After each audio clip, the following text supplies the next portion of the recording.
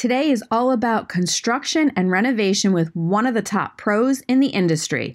You are not going to want to miss this one, as construction and renovating are hot topics right now. You're listening to Welcome Home to the Suburbs. Designing a new home to be your family's sanctuary can feel impossible during the stress of moving. In this podcast, interior designer Jill Kalman shares practical advice, design wisdom, and lifestyle tips for anyone moving to a new home.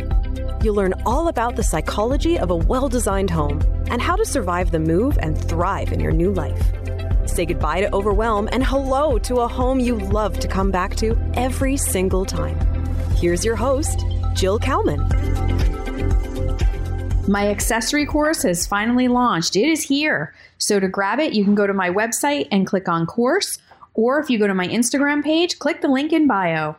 That's right. I'm bringing it to you because over the last several years, it has been one of the top requested things that I get asked. And it just so happens it's what I'm really passionate about and what I've always loved to do.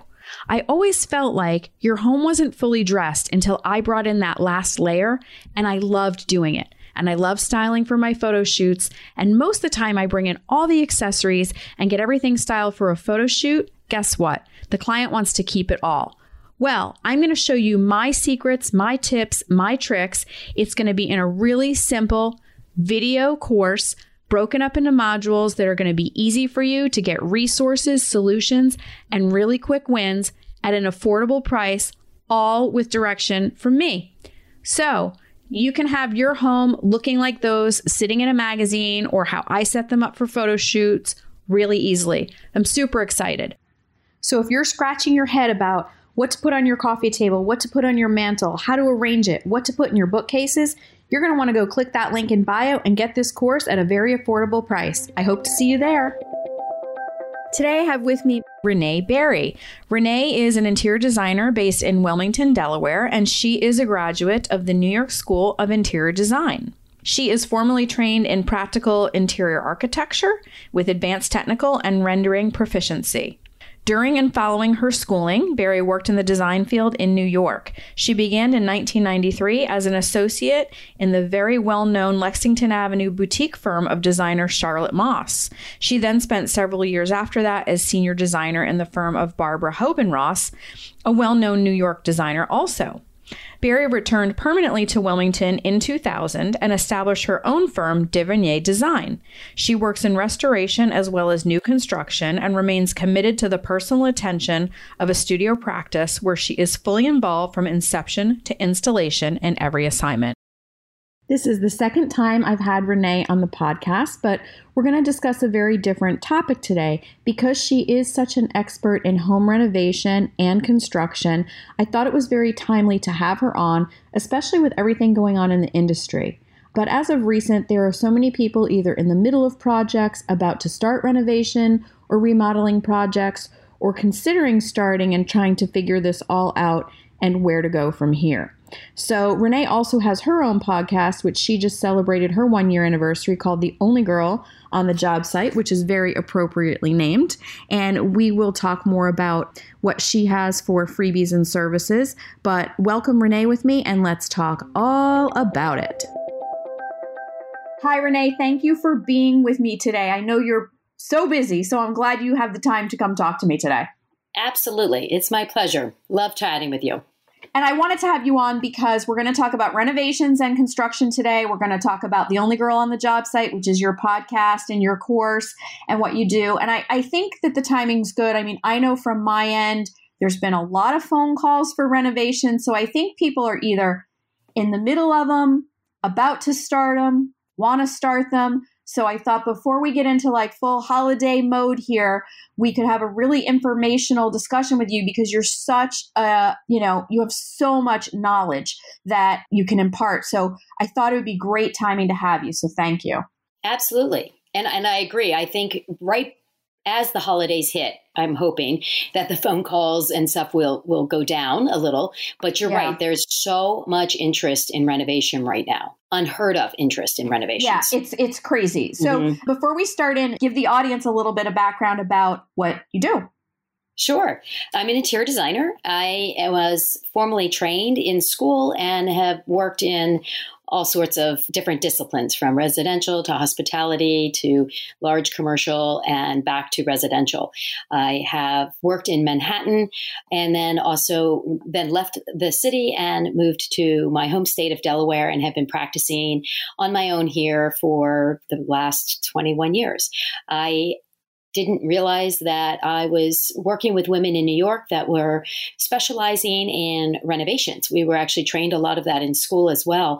And it was something that I thought was normal, and it was definitely something that I loved. And so when I moved back to Delaware, I continued that practice. I sought that type of work out in addition to decorating, and have been doing it ever since, happily so. I think an interior designer has a unique perspective when they are managing renovation projects because we think the whole process through. We know where the bed will likely go. We know where the furniture layouts are likely going to go. We know where a family naturally gravitates towards a certain room. And I think that is that special sauce that can be missing if it's just a contractor and even just an architect. So I think we are a really strong advocate for our clients, and the projects really reflect that. Yeah, I mean, I agree with that. I think, too, we think about how we move through a space. Absolutely. And it's funny, I say it to people like, oh, yeah, I mean, your home, you have to think about how you move through it. Like sometimes even we'll be decorating a room and they'll be like, well, we have this many feet at the end. I'm like, but that's a pass-through area to get from that room to that room. That is a walk-through. We can't put furniture. And yeah, I think that like the most successful projects have a team where there is an architect, there is a builder, there is a designer, because you sort of get everybody's head together where Absolutely. the architect is really focused on, obviously, sound building, but even the aesthetics of the exterior. But sometimes I find with architects, they sort of forget not the aesthetic, but the function of the interior. So the designer comes up to say, well, wait, if you squish that space into here and you only have a bedroom this big, you can't put a full-size bed or a closet. What room will that be for the person? Things like that. I couldn't agree more. And I don't want to say that the interiors are an afterthought, but there are certain areas of a home that I find architects sort of go, good enough. And that typically is like the secondary bedrooms, secondary bathrooms. They're not really thinking it through. They really focus on, the kitchen, the family room, in the past, more so the living room, now the dining room.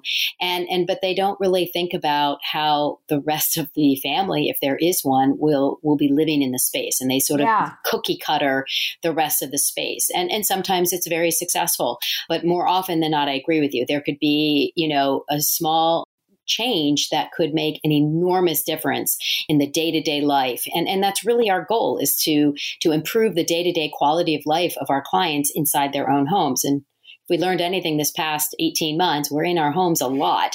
And so if they're not really functioning for us, then I consider it a waste. I can't stand wasted space. Me too. I'm the same. So having said that, let's get into it and talk about, because some people want to just have a GC maybe, okay? Sure. Maybe they're not hiring an architect or a designer. And some people want to be their own GC. Yeah. So, and that's really, I think, what your course is geared toward, right? If you're kind of running the job on your own as a homeowner. Right. And so that all came to play during the pandemic. We obviously just physically could no longer go to certain job sites. There were shutdowns in certain states, and we physically could not be there. So we did our best. It was pretty miraculous what we could accomplish through FaceTime and phone calls. But a client finally was pulling her hair out, and she said, I just wish you could write a manual so I could do this on my own. And I know she doesn't even remember saying that out loud, right? It was just a point of frustration. And she had me on the hook, right? On the phone daily, more than daily. And I thought, well, yeah, we could do that. It does not mean that you don't need a contractor. I mean, this is by no means slinging your own hammer, but there are processes and procedures that I use, and designers like me, like you, use in order to manage a smooth and successful project. Yeah. And so that's how the podcast, and then the course, both named Only Girl on the Job Site, were born. Yeah. Yeah. So the pros and cons of being your own GC versus hiring somebody. It's a time thing, isn't it? It can be a time thing. More often than not, people are managing their own projects. And that could be because they don't live in an area where there are people like you and me. Could be financially based. It could be they think they can do it. Then there's some who think it's going to be fun. And it can be all of that, right? So I do know that in certain states, the term GC, which stands for general contractor, in certain states, it has to be a specific licensed entity. So really what we're talking about is managing your own project. So in other words, there, no matter what, will be a contractor.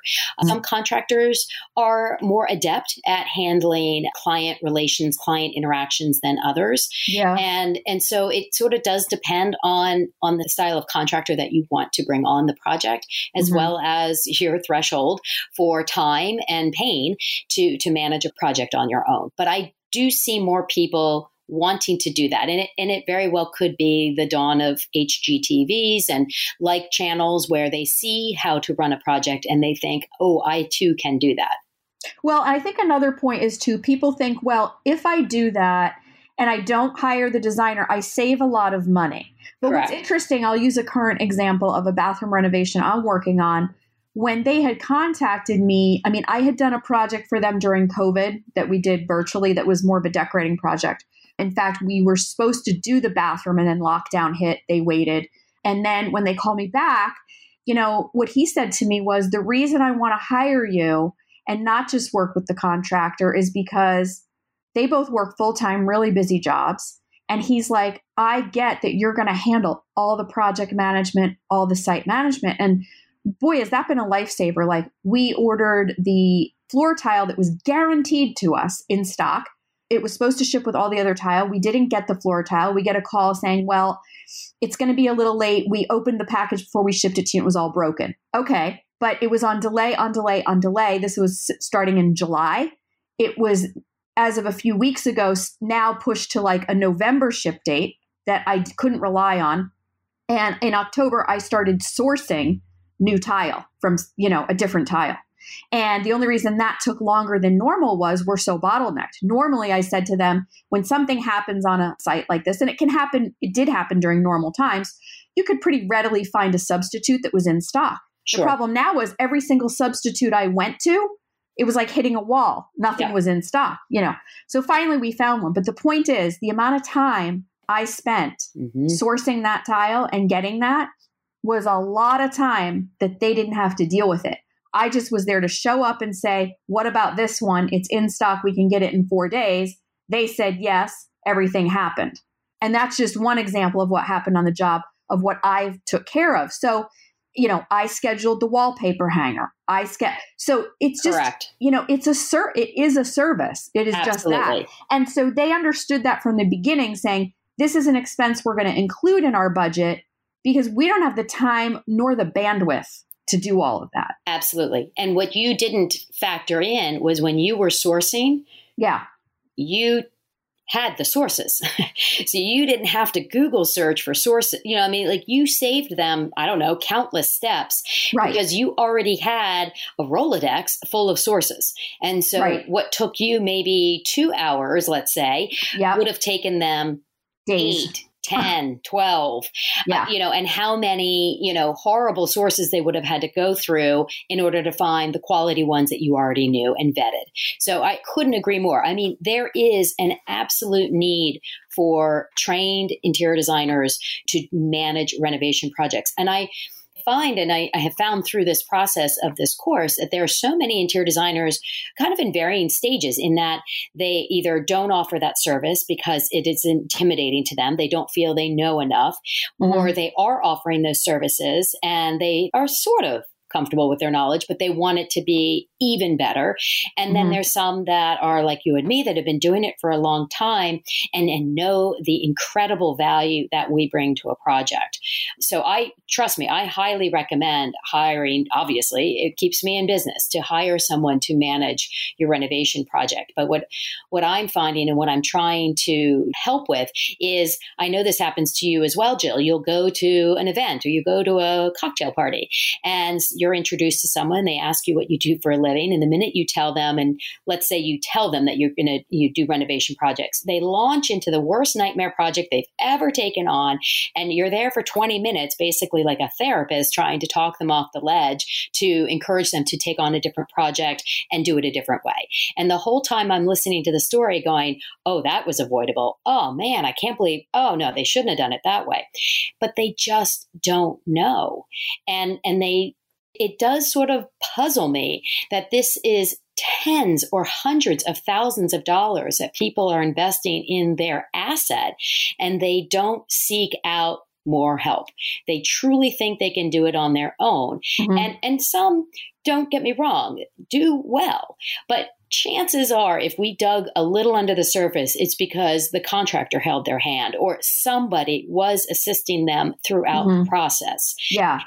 Well, my point was that, a lot of people are passionate about taking it on their own because, like you said, they think it would be fun. They want to. And my point is just ask yourself the honest question. Be honest with yourself about who you are, what your bandwidth is, what you can tolerate, because pre-COVID, there were bumps. So now the bumps are just way bigger and way more frequent. So you have to be really flexible. You have to know, your patience level, that you're not going to be frustrated, all that. And like you said, there's people that are going to be very good at it and really enjoy it. But I think for the first time ever taking one on, if you're doing it now, boy, you're up for the challenge. That's all I'll say. Because I know my clients would have been like, oh my God, this is just, I mean, they already had to be patient and flexible by waiting because this tile never came in, because if the floor's not in, I can't install the vanity. I can't do anything. The only thing that was done was the shower.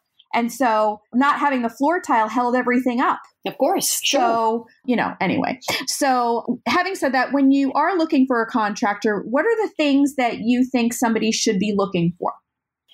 This is such a good question. And I really think people miss the mark on this, or they miss the mark more often than they should. I think, let's start with what I see happening. I see people like you and I are friends. Let's say we're not in the business, and I come to your house and I love your kitchen. And you say, oh, I hired Joe Smith and he did the kitchen. And you walk out the door and you say, I found my contractor. And you happily go and hire Joe Smith. You might talk to him on the phone for 20 minutes and boom, he's hired. Well, Jill, just like you said, your threshold, you really need to know yourself.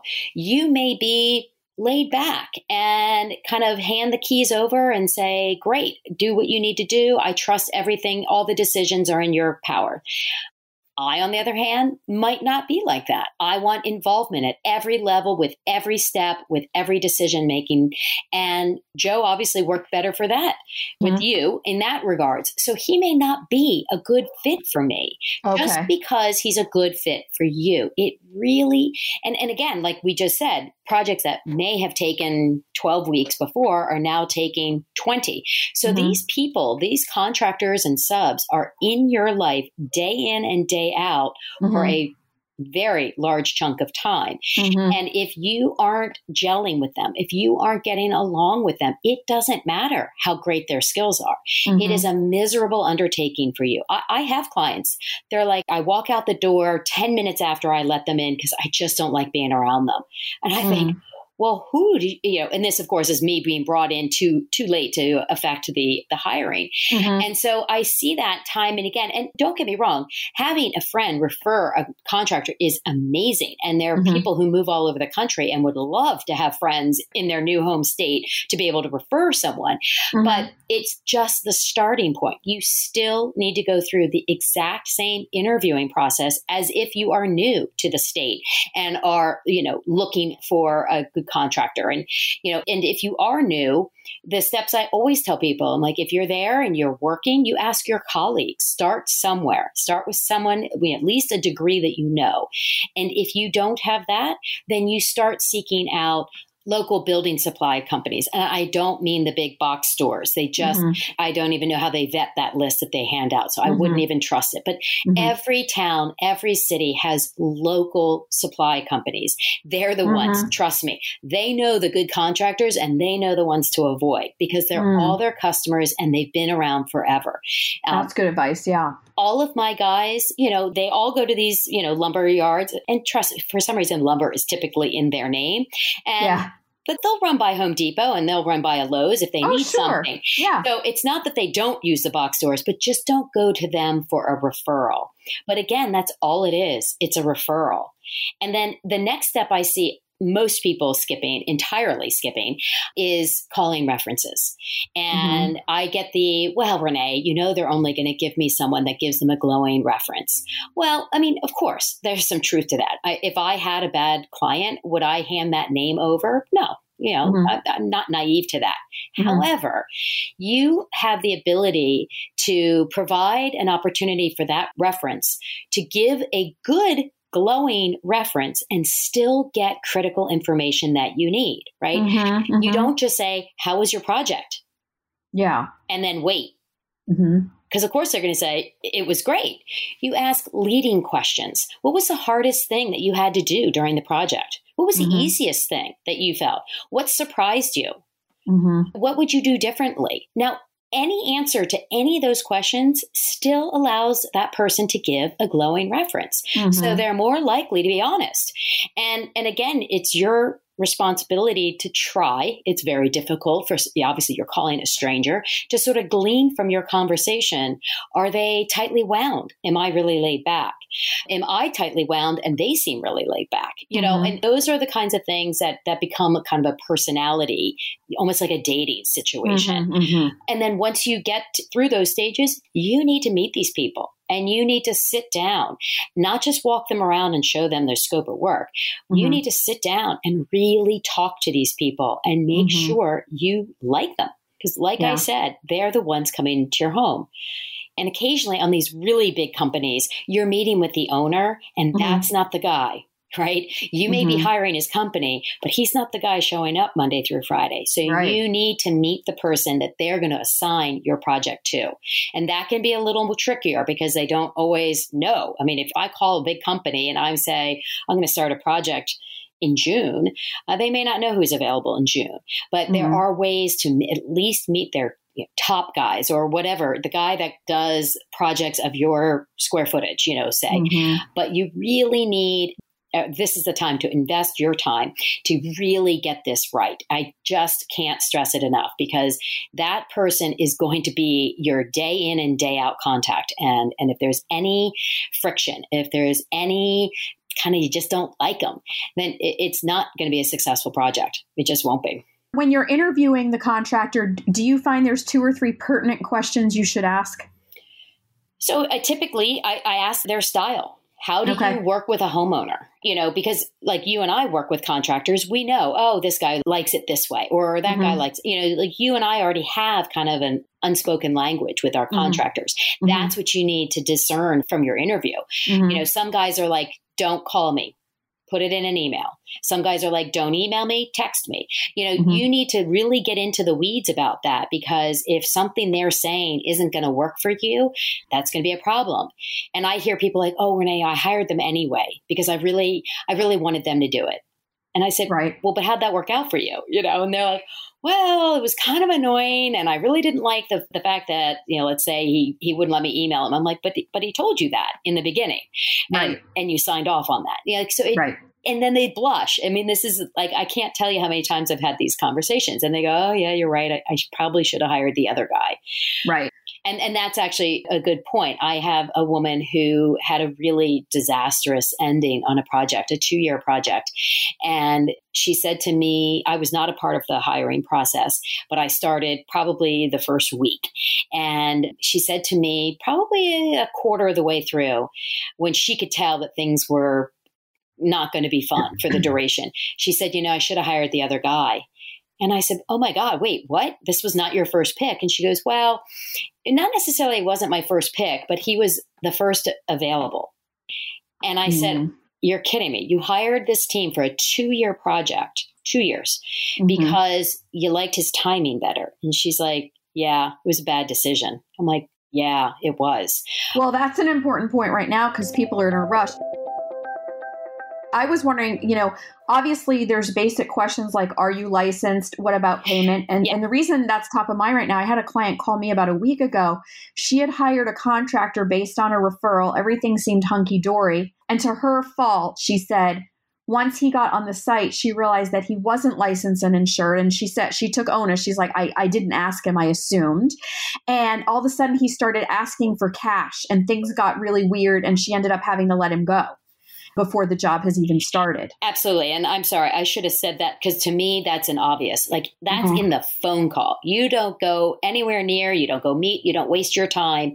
You need to make sure they're licensed. And so for my specific area, I am about I think 5 miles from the Pennsylvania border. And so I have clients in PA and Delaware all day long.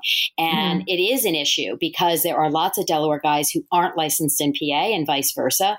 And so to me, it's absolutely really the first question, licensed, insured.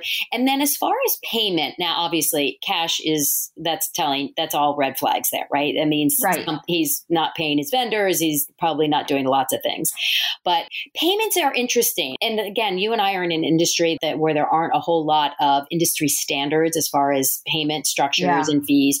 I find contractors are a little bit like us, and maybe it's why I don't bristle against it as much. But I do find that there are a lot of different ways of going about it, and certain contractors, and some will take credit cards now. I mean, that's like mind blowing to me. That's great. Right. And so that is really important. But I also find that that's an area that can be heavily negotiated, because if you're not comfortable with a specific payment structure, I have seen contractors alter it in order to work with this project, to work on the project. Yeah, that's my point, just that it should be comfortable. And obviously, like initially this gentleman didn't ask for cash, but then all of a sudden he did. Yep. So, and then just luckily they weren't too far in. I know people that are much further in where stuff like this happens, and then it's really not good. So absolutely. Yeah. Or they're asking for money up front, and it's basically because they've probably fallen behind in their own payments, and they're now,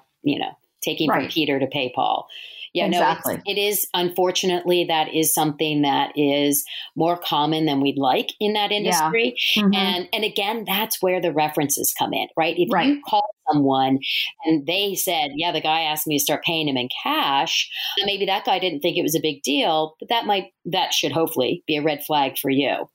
Yeah. And I also think that asking questions like site maintenance, because I've had clients who hired contractors and they'll say, God, they didn't bring the garbage to the dumpster at night. They just left it, in the hall. So even things like that are going to annoy you, like I think you have to say, do you plastic off the rooms? So because I have a very conscientious contractor. And so he makes sure that wherever we're working, it's very sealed off. And clients have commented to me like, it's so sealed off. It's so great. Like the rest of the house isn't getting dirty. They clean up after they leave.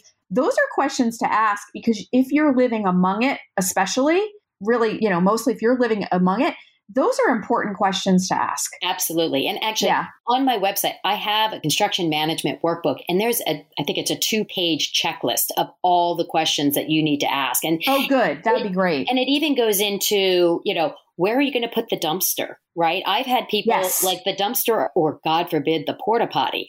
And the client comes home from work and is like, seriously, why is the porta potty there? And you're like, well, what did you discuss with the contractor? Right. Oh, we never discussed it. That's another question to ask, to say to the contractor, do you bring in a porta potty, or are you expecting to use mine? I mean, because my contractor will ask, especially if it's a short-term job like an isolated room, he'll say to the client, would you like the porta potty brought in? Or is there a bathroom, if needed, that can be used? Correct. And so, but some contractors don't even offer that. And so you want to know if they're using your bathroom and expecting to use your bathroom if you don't want them to, Correct. And just every listener, hear me now. Your bathroom will be foul. And I can't explain it. I really can't. And I am that person on the job site. I go around and I start scolding people. I said, I want to come home with you tonight and look at your bathroom because I know it doesn't look like this. So you are capable of keeping a clean bathroom. I don't know what's wrong with people. I don't understand it. These are really upstanding, good guys, and still the bathroom is scummy. So absolutely, that's on the checklist. Do you want a porta potty? And again, that goes to your threshold. Like I have clients who are like, absolutely not. It's not a privacy issue. It's a cleanliness issue. I want a porta potty. Correct. And that's good to know in advance. And I think that really goes to the next point is people are afraid to ask for what they need. Yeah. And they sort of lose focus on the fact that they are the client, that they are the ones paying. And I feel like it comes from the fact that traditionally, and I don't know why this is, stereotypically, female homeowners tend to manage the projects. And it's a very male-dominated industry, the whole construction industry. And I feel like they're intimidated to say, you know what? No, I don't want you using my bathroom because they don't want to offend anyone. It's not offending anyone. It's putting a boundary. And if you do it during the initial interview / hiring stage, it's not offensive to anyone because, and trust me, my contractors would prefer it because then they have a boundary that's set and established. And trust me, then they don't have to clean up after themselves. And it goes on and on. This checklist, it includes smoking, right? I know a lot of people don't smoke anymore, but a lot of contractors do. And where is that appropriate? And where is it not appropriate? And, pets and what to do with the pets and what the contractors need to be aware of. And there's so many little details that you and I automatically think of. And homeowners don't think about it until it's a problem. And then there's the awkwardness. Yeah. Right?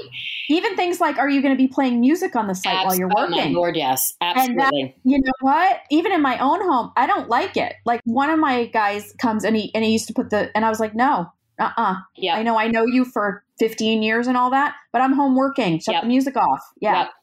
Yeah. Absolutely. And those are the things, again, like people, they don't think about it in advance, and then it becomes a problem and they don't know how to unwind it. Because again, these people are in your home. People seem to lose their ability to put boundaries in place when it's inside their own home. Yeah. And that's why, my whole goal is to empower people, empower women to say, it's okay to say that. And of course, there are good ways of saying it and there are terrible ways of saying it. That's right. And I definitely play bad cop a lot on job sites, but my guys love me. I work with the same teams year after year after year because I'm respectful when I am putting down boundaries or if I need to correct behavior. And I see clients go terribly wrong and they go into scolding, and that's never going to work with anyone. I mean, nobody wants to be scolded. And I mean, like you said in the beginning, if the ground rules are set, and I think the problem is that sometimes you don't know what you don't know. And so I'm hoping this episode is going to inform people. But in the beginning, if you say we don't want any radios playing on site, then the contractor knows that in the beginning and can direct the crew and say there's no radio. You know, I mean, with my contractor, it's not even a question. They just don't. But there are some where it could be optional and you can just say, we don't want any, radio or any music playing. Well, and keep in mind, if there's multiple trades, they often have their own music. So you can have 3 different types of music on one floor and it's enough to drive you insane. Oh my God. I haven't experienced that. Well, and actually that's become much more of an issue this year because of all of the people working from home. Yeah. That has become a very hot topic as far as what they can and can't listen to. Yes. Now I will say, and actually this is not in the checklist because I do need to abridge it because of, it's amazing. We're still learning. Everyone was using earbuds, right? Because they didn't want, or headphones, because they wanted to still listen to music. The problem is, and again, this becomes, some of my contractors will say I'm the granny on the site. And I am, because they can't hear me. I'll walk up behind them and they have no idea I've approached. And if they're holding a piece of equipment, a saw or something, I don't want to startle them and potentially hurt themselves or damage a floor or the window or the wall or whatever. And I've had clients say that. They say, they're all wearing earbuds. I don't know if they can hear me. I don't want them to back into me or, so earbuds. Well, there could be children and pets or elderly people in the home. Yeah. So I got to add the earbuds onto the list because that is something that needs to be addressed. It's almost a safety issue at that point. For sure.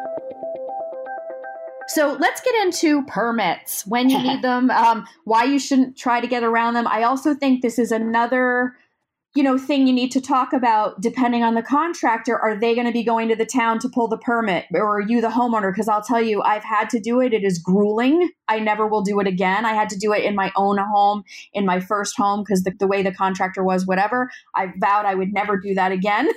These towns, mostly, at least around here in the Northeast, are really difficult to work with.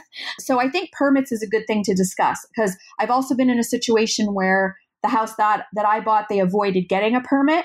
And we had a problem when we went to close, and they had to scurry and get a permit real quick on a renovation they had done in the basement. And it can really cause a problem when you go to sell your home. So absolutely, short, what is that? Penny wise, pound foolish, right? If you Correct. take that shortcut in the beginning, it can really burn you.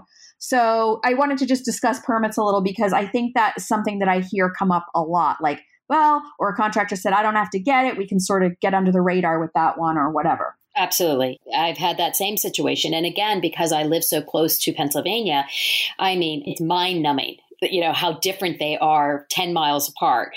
Yeah. And you have to know, like, which permit do you need for this, and which municipality you've got to go to. And this is a township, but this is the city, and this is the county. And it is mind numbing. And I applaud homeowners who think they can do it on their own, but I also tell them never to do it. Right. It's just a waste of time. Permits are not. And again, this goes to it. And kind of amazes me that this is, like you said, always being brought up. Permits are not that expensive. A couple $100 At all. right? At all. And so if you're investing $20,000 in a new bathroom, really? You think you're going to save a couple $100 and run the risk of getting caught? And I will tell you a little story that a couple of years ago, the client realized that their neighbor didn't like them because they turned them in. They had decided to go without permits, and the neighbor called in and turned them in. And so I've heard of that. Yep. They had no idea that the neighbor felt that way. They do now. And the job stopped until they could get permits. Now, again, it wasn't the end of the world. I think they probably lost a week. But again, was that really worth it? I mean, anyone can see if they're doing construction, there's, 10 trucks everywhere. Mm-hmm. I just don't understand why people try to avoid it. Now, I have had people not pull permits because they didn't know any better. That's a different story, and probably Yes. a contractor you shouldn't be hiring. Right. But I see absolutely no purpose and no upside in skipping permits. It really doesn't. And like you said, I have heard people get caught in the end when they're trying to sell something. Well, you can't, if there's something that your town requires you to be, and let me back up a little and let people know that you need to check. Hopefully your contractor will be versed on what requires a permit and what doesn't. It varies by zip code. I mean, we have a town 5 minutes away that has a different permit code than we have. And so you always check with your town on town hall websites or your government websites, local government websites. I think it might even tell you, but whatever, you want to investigate it. And if, like you said, if the permit is needed, it's not the monetary, it's very inexpensive. It's a time thing because they have to come and do, the various checks. But if you go to sell your house on something that required a permit and you didn't pull a permit, the lawyers will not be able legally to close the sale. Correct. You can't sell your house.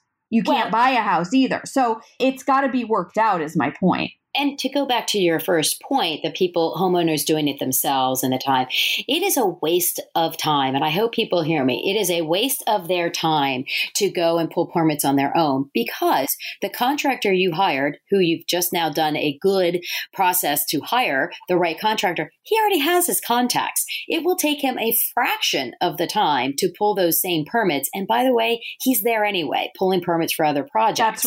That's right. Because getting the appointments at the town hall, getting the appointments with the inspector, or during COVID, it's even, but it's not easy. It's not easy. Plus, I'll be fair and honest, they know all the inspectors. And, it doesn't hurt to know the inspectors. Yeah.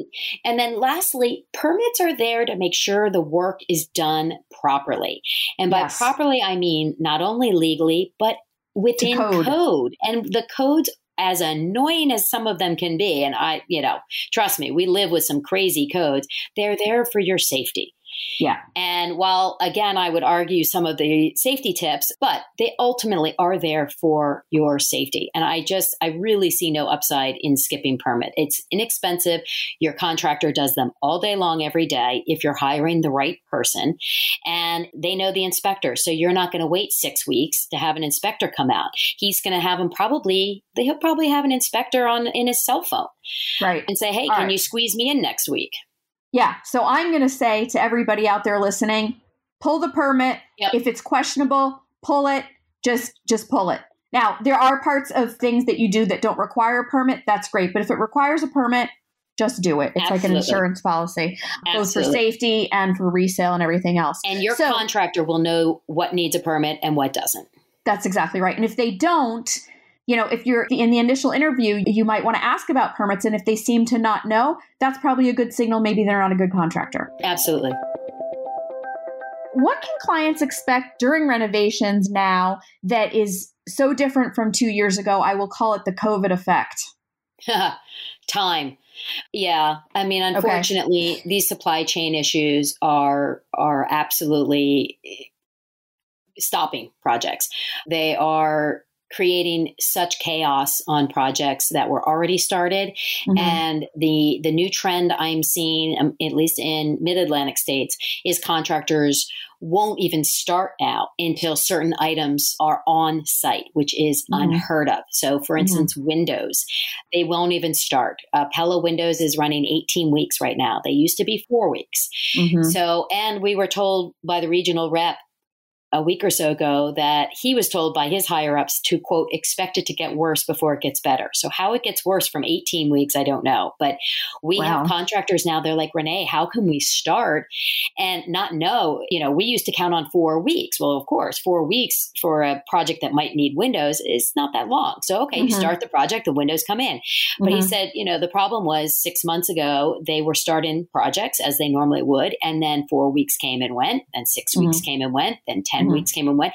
And meanwhile, these homes are literally ripped apart and the homeowner's freaking out and everybody's upset with everybody, even though nobody can control any of this. So we have contractors now who say, as soon as the windows are in, we'll start.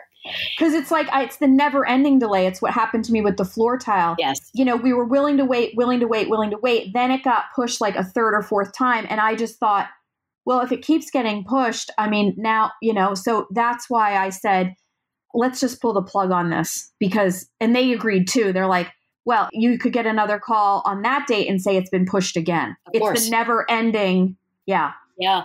And it's the lack of predictability. I mean, those of us like you and me who've been doing this for long enough, we can predict most things, right? And we're usually pretty accurate. Nobody can do that anymore. They just can't. And it's to all of us in the industry, it's very unnerving to not be able to predict. And two, it's unnerving to the clients because they're like, why don't you know? And you're thinking, well, turn on the news. We don't know because nobody seems to know.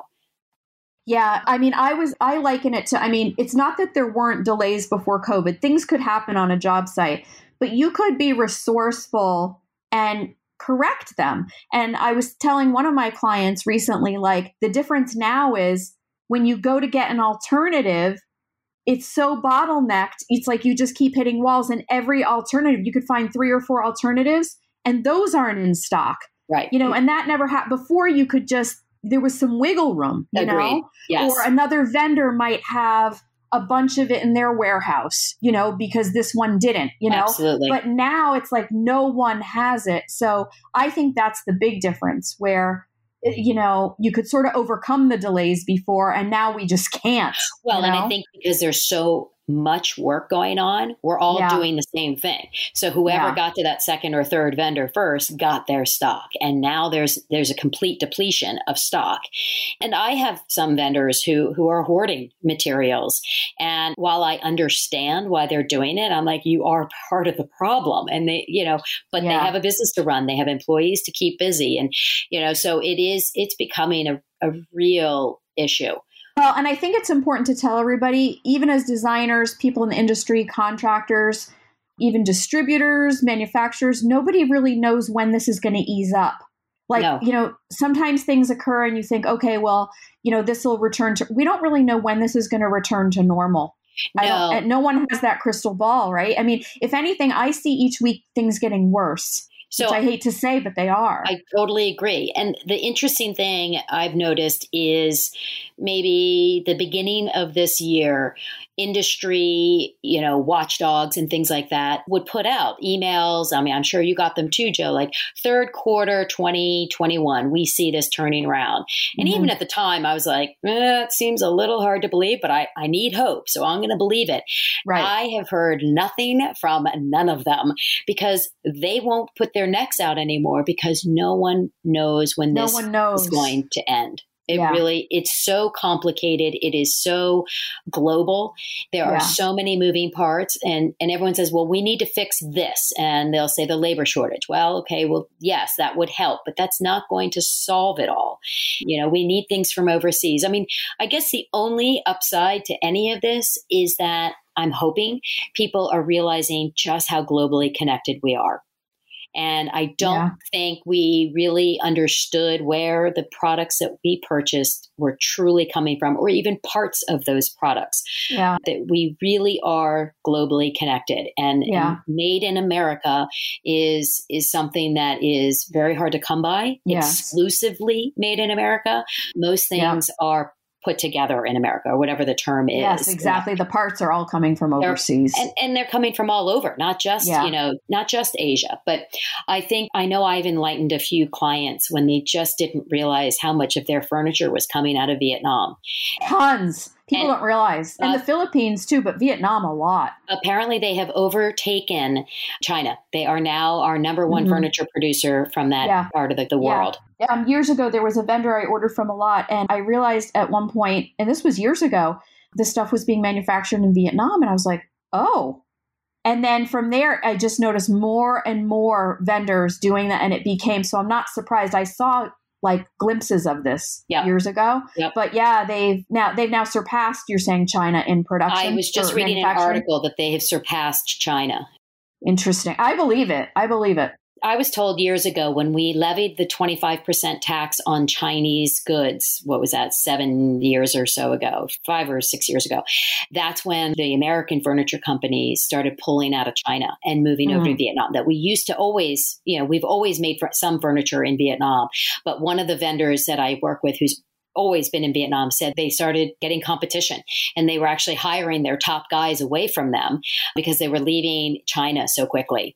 But I think this was just the final blow. But no, people just don't understand. But you're right. We're globally connected. And, the tile, a lot of textiles come from Spain and Italy. Absolutely. Ports were closed in Italy. That's actually what happened with our tile and why we couldn't get it. And then it got delayed even further because once it was on the water, stuff's even just sitting on the water. But we are very globally connected. I think that's a good point. And I have had people even ask me, is this a really bad time to renovate? Should I wait? And, my answer is, if you can, truly, like if you are a family who says we can kind of live with what we have for another year or so and see how this plays out, maybe you want, and you don't feel like you can be patient and flexible, then maybe you do wait. You've got to be really honest with yourself about this stuff, because if you are going to undertake it, my advice is you've just got to be flexible and patient. And if you're going to get really frustrated, it's going to be just really that much more stressful for you. Okay, so Renee, tell listeners about your course and what it covers, because I think it's invaluable. I know that you even said, and I know for sure that designers can benefit from it, but certainly the homeowner, if you don't think you want to hire a designer, or even if you do, I have to be honest, I think this really provides such knowledge that you can go into this process with a lot of knowledge. And to the point I just said about whether you want to wait or not, maybe you want to wait, but maybe you just want to gain a ton of knowledge. So anyway, talk about your course and what it has, because it covers everything. I couldn't agree more. And to be honest, I wish some of my clients had more knowledge about the process of renovations so that you could start on the first day as a collaborating team, right? So much of our time on projects is educating a client along the way that some of the collaborating gets pushed down the line because you've got to sort of get them up to speed. So I think even if you are going to work with an interior designer, this trains you with a level of knowledge and jargon and what to expect and what to prepare for and how to be organized and on top of things. So even if you are working with an interior designer, this course, it would be an amazing asset to that project. And the course, so there are two courses. There is a homeowner consumer course, and then there is a designer edition. The homeowner consumer course really does walk you through step by step from the initial, how do you find a list of contractors to even interview, what to do with them, and then as the project goes. And then it takes you all the way through, not just the nuts and bolts, but the emotional journey that everybody takes on a renovation project, all the way through to punch list and how to present it and how to really, truly have a smooth and successful project. And I always want to say, when I say smooth and successful, that does not mean there are not bumps along the road, because every single project has bumps. We can't predict how many, we can't predict when, but if you are confident in the knowledge that you have on renovations, those bumps become manageable. So you can still say at the end, I had a smooth project, even though you may have had a dozen bumps. They're not going to be mountains that you can't overcome. And so that was really built for the consumers. And then with that course, there is a Facebook group. And so that's where they can jump in and share their wins and their losses and their confusions. And then there's a live training by me once a month. And it's a no holds barred. You should see actually, Jill, you should see some of these conversations, because it really does run the gamut. It just depending on where they are in that process. And then when I started this with the consumers, designers started showing up. And to be fair, at first I thought they were just sort of checking me out as to what I was doing, but they weren't. They were seeking knowledge for themselves so that they could provide a better management service for their own clients, or even add that type of service to their portfolio. Yeah, so it's great. I mean, I'm just going to tell the audience. So it's for the homeowner and for the designer. There's two different versions Renee has, and actually the link to it we'll put in the show notes, Renee. Yeah, perfect. And so the designer is still the same course because it is the same steps, but the designers, we go further into the business aspects of it, how to market yourself, how to manage clients, how to manage the contractors, because those are kind of a secondary level that a homeowner or client doesn't have to get involved with. They don't have to worry about that. They don't have to worry about it. And then, but I will just say for homeowners, I mean, oh my gosh, if you really do think you want to take on home renovation projects and maybe more than one, you might, I just feel like this is invaluable, because if you're going to do it, on your own or even with a professional, you're going to go in with such knowledge that you don't have. And like Renee said, earlier in our conversation, this is a massive investment in one of the biggest investments, your property that you have. So, absolutely. And you don't want to skimp or be right. And why would you want to walk in blind, right? When there's right, you don't want to be in the dark. Correct. Correct. Yeah. And so, and with the designers, because they're going to be managing more than one project, likely, or hopefully, we do two live Q&As a month. And we just had one yesterday, and it was, again, it ran the gamut, right? As far as what these designers were doing and what they needed help with.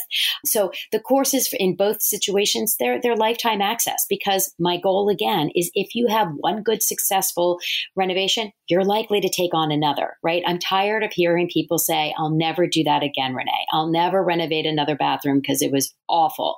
And it doesn't have to be a nightmare. It doesn't have to be a nightmare. It just doesn't. I think you just, So anyway, this has been awesome. This is so much information, and Renee has even more. So what I'm going to do is close the show by letting her tell you where you can find her on social media, her website. We'll put it all in the show notes. I believe she has a freebie, so links to that and the course will all be there. So I will let you take it away with that, Renee. Yeah, no, this has been wonderful. And my goal in everything I do is just to share content, share knowledge, because I think if I can do anything, I want people to have successful projects, which ultimately elevates my industry, Jill and my industry. It makes us be the professionals that we are. So all of my content, all of the assets in the courses, the freebies, the downloads are all on my website, which is www.devignedesign.com. And on there, you can also listen to my podcast, Only Girl on the Job Site, where again, I share lots of tips and tricks to help you manage your renovation projects successfully. That's great. So again, this will all be in the show notes. And then, on Instagram, your handle is the same as the website, correct? Yes. On Instagram and Facebook, it's both Devigne Design. And Renee also has a podcast called The Only Girl on the Job Site. And that is really great also. So check that out. She produces an episode every week and you can learn a ton there for free while riding in your car, as I like to say. Absolutely. Or my big thing is listening to podcasts at the dentist. It makes the time go by quicker. Before COVID, I had to have a lot of dental work and I felt like I was in the dental chair forever. And what got me through was listening to podcasts. So that's fantastic. I always tell people when you're in the dentist chair, put on a podcast. So that's excellent. Anyway, so thank you for being here. This has been awesome. And I know you and I will talk soon. Thanks for having me, Jill. You're welcome. And as always, you're going to want to always head over to JillKalmanInteriors.com. I've got a wonderful new freebie for you called the Room Planner. And most of the time that you're not getting your house decorated, it's because you don't have a plan in place. This helps you cover it all and get it in motion so you can accomplish your home design goals. Go grab it now. It's totally free. And my course is also still available on the website, along with so much more. I look forward to seeing you there. Thanks for listening to this episode of Welcome Home to the Suburbs. Head over to JillKalmanInteriors.com to learn more about designing a beautiful new home while minimizing the stress of moving. See you back here next week.